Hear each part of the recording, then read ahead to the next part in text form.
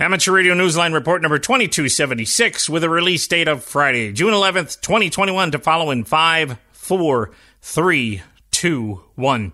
The following is a QST. The ISS gets into the act for Field Day. NASA experiments with using laser waves to supplement radio, and a radio expedition goes in search of Bigfoot. All this and more as Amateur Radio Newsline report number 2276 comes your way right now. From around the world, this is Newsline, Amateur Radio's first independent on-the-air news and bulletin service. Now, reporting from Wadsworth, Ohio, here's Stephen Kinford, N8WB. Our top story this week may just help you prepare for Field Day. If you're looking to score some bonus points during those 2 days, try making a contact via the International Space Station. The interoperable radio system on board the ISS will remain in crossband repeater mode during Field Day on the 26th and 27th of June. This is a change from the original plan to switch operation from crossband back to APRS packet during the second week of June. That changeover has been postponed until after Field Day. By using the repeater, you don't just get a Field Day QSO point, but bonus points. In fact, crossband repeater contacts can also be used that same weekend for AMSAT Field Day for satellite operations. The repeater frequencies are 145.990 MHz FM up, 67 Hz tone, and 437.800 MHz down. ARIS recommends pre-Field Day practice sessions for any hams who've never used the repeater before.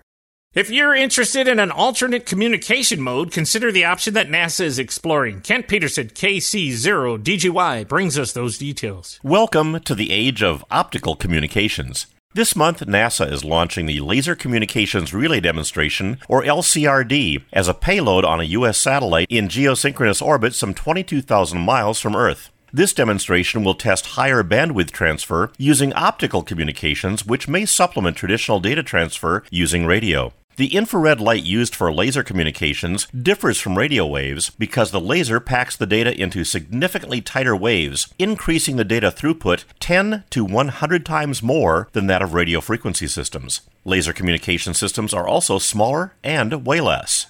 The LCRD is expected to use a data rate of 1.2 gigabits per second in its communications with ground stations in California and Hawaii. NASA said on its website that radio technology's limits are being challenged by newer technologies. At this data rate, one could download a 2-hour movie in about 20 seconds. For Amateur Radio Newsline, I'm Kent Peterson, KC0DGY. For some hams in Australia, the cost of starting in amateur radio just got a little easier. Graham Kemp, VK4BB, tells us why. Here in Australia, the Pride Radio Group is working to take the financial sting out of becoming a ham. The group is making free kits with basic equipment available to Pride members who qualify for the assistance and live in Australia. Pride is also providing tutorials on how to get started with the kits. The kits contain, in part, an FM-DMR handy-talkie, a Nano VNA with RF demo board, a hotspot, cables and adapters, along with several other basic essentials.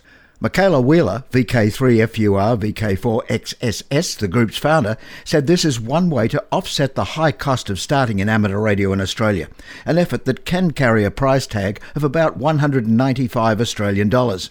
The Pride Radio Group, which was formed last year as a welcoming organisation for amateur radio operators in the LGBTQ community, has shown a consistent growth in membership and now has a roster of 241. For Amateur Radio Newsline, I'm Graham Kemp, VK4BB. For one of the newest clubs in the UK, the next meeting will not only be an in-person meeting, but will be there first. Jeremy Boot, G4NJH, explains. Even as the pandemic was forcing people into isolation last year, one of the newest amateur radio clubs in the UK was making plans to bring radio operators together, at least in spirit if not in person. Paul M0XZT and Andy 2E0GGX started up the East Ardsley Radio Society G3EAR to fill a need for local hams wanting to be together. Now the newly created club, known informally as EARS, is preparing for its first in-person meeting on the 25th of June at the East Ardsley Cricket Club. The Painting and redecorating have already been done, and as Paul told Newsline, quote, "We're ready to open for our first proper club meeting," end quote. If government restrictions are not lifted by that time, Paul said, the Hams will meet outside the club shack instead for a bit of socialising. That's likely to be a lot easier than the Facebook Messenger chat that they've been using all this time. Paul and Andy hope to be joined by fellow founders Bob 2E0RMW, David G1NYN, Mark 2E0VTN, Darren 2E0VBL, and Mick M6MWP. Paul told Newsline the long-term goal is to cater to local hams at all levels of experience and open their doors to anyone wanting to try for a contact on HF, DMR, D-Star, Fusion, or someone perhaps wanting to learn Morse. First, however, they simply look forward to opening their doors. For Amateur Radio Newsline, I'm Jeremy Boot, G4NJH. An FCC move that would take an amateur emergency network off part of the 5 GHz band is getting some pushback. Andy Morrison, K9AWM, brings us up to date. The Amateur Radio Emergency Data Network has taken the next step in its challenge to an FCC order that would eliminate the network's access to the upper part of the 5 GHz band. The FCC intends to allocate those frequencies instead for intelligent transportation systems and for unlicensed use such as Wi-Fi. On June 2nd, the network filed comments with the agency reaffirming radio operators' critical need to retain use of the band between 5.895 GHz and 5.925 GHz. The Ardennes attorney filed the comments 1 month after submitting a petition asking the FCC to withdraw the order.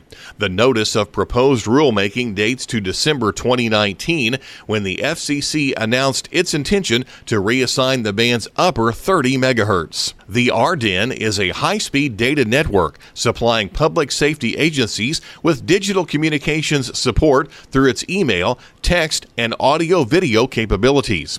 It relays messages in emergencies such as forest fires and natural disasters, and has also been used in public service events. Meanwhile, the FCC is also seeking comment on its proposal to give additional spectrum to private space launch companies on the amateur radio frequencies between 420 and 430 megahertz and 5.65 to 5.925 gigahertz. Hams have a secondary allocation on these frequencies on the 70 centimeter and 5 centimeter bands, respectively. The 70 centimeter frequencies are widely used by hams for repeater links and amateur television, and a portion of the 5 gigahertz spectrum is used by Ardennes. For Amateur Radio Newsline, I'm Andy Morrison, K9AWM. The annual Museum Ships Weekend was a scaled-down event due to propagation and the pandemic, but there was nothing scaled down about its success. Kevin Trotman, N5 PRE, tells us about it. Having long since traded their military careers for roles as public museums, an international array of battleships, aircraft carriers, minesweepers, destroyers, and cargo ships was determined to have fun in spite of challenging conditions. That's just what they did for 48 hours on June 5th and 6th. The annual Museum Ships Weekend got on the air with hams calling QRZ from Netherlands to Australia, all the way to Camden, New Jersey, home of the Battleship New Jersey amateur radio station, the event's sponsor. Although pandemic precautions reduced the number of participating ships to 81, radio operators were busy nonetheless. Harry Bryant, AA2WN, the club president, said preliminary results showed on the New Jersey ship alone, the 9 operators, operating 2 at a time, logged 554 HF contacts from 10 countries and 38 states. Using one of the ship's satellite antennas as an enclosure for 2-meter 440 antenna array, the operators also were able to make contacts on VHF for the first time. Harry said the band conditions were less than optimal for this year's event, but the hams made the best of 40, 30, and 20 meters, operating as NJ2BB. Harry said that despite the pandemic and propagation, quote, "We still had a fun and satisfying event. We are ever hopeful that normalcy will prevail next year with many more ships, operating hours, operators, and better band conditions," end quote. These ships, after all, have seen greater challenges. For Amateur Radio Newsline, I'm Kevin Trotman in 5PRE. Time for you to identify your station. We are the Amateur Radio Newsline, heard on bulletin stations around the world, including the VK8MA repeater in Australia's Northern Territory on the simplex frequency 146.750 MHz on Sundays at 7 p.m. local time.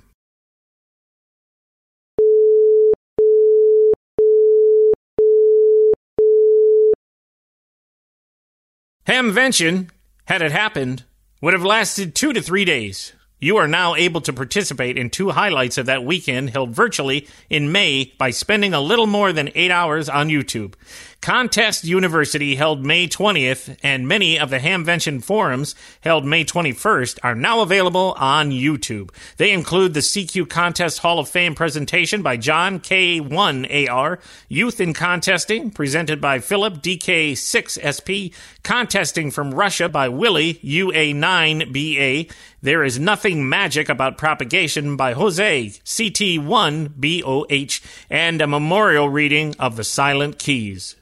A high-speed amateur network in Europe has just become the first international recipient of a grant from a California foundation. Ed Durant, DD5LP, tells us about their plans. Amateur Radio Digital Communications, a private foundation based in California, has provided its first international grant to assist in expansion of the European Hamnet, a high-speed amateur radio multimedia network. The funding, which will go through the Deutsche Amateur Radio Club in Germany, will provide sponsored hardware for radio links to make use of the amateur packet radio network IP space in Europe. With this grant, DARC becomes the first non-US organisation to be given an ARDC grant. ARDC President Phil Kahn, KA9Q, issued a statement saying that ARDC's goal has long been to give grants like this to qualifying non-profit organisations outside the US. DARC President Christian Ensfellner, DL3MBG, issued a statement adding, quote, "We are highly excited that with this grant we can give the European Hamnet project a huge boost," end quote. For Amateur Radio Newsline, I'm Ed Durant, DD5LP. A noted educator, researcher, and amateur radio operator who specialized in radar as a tool for space exploration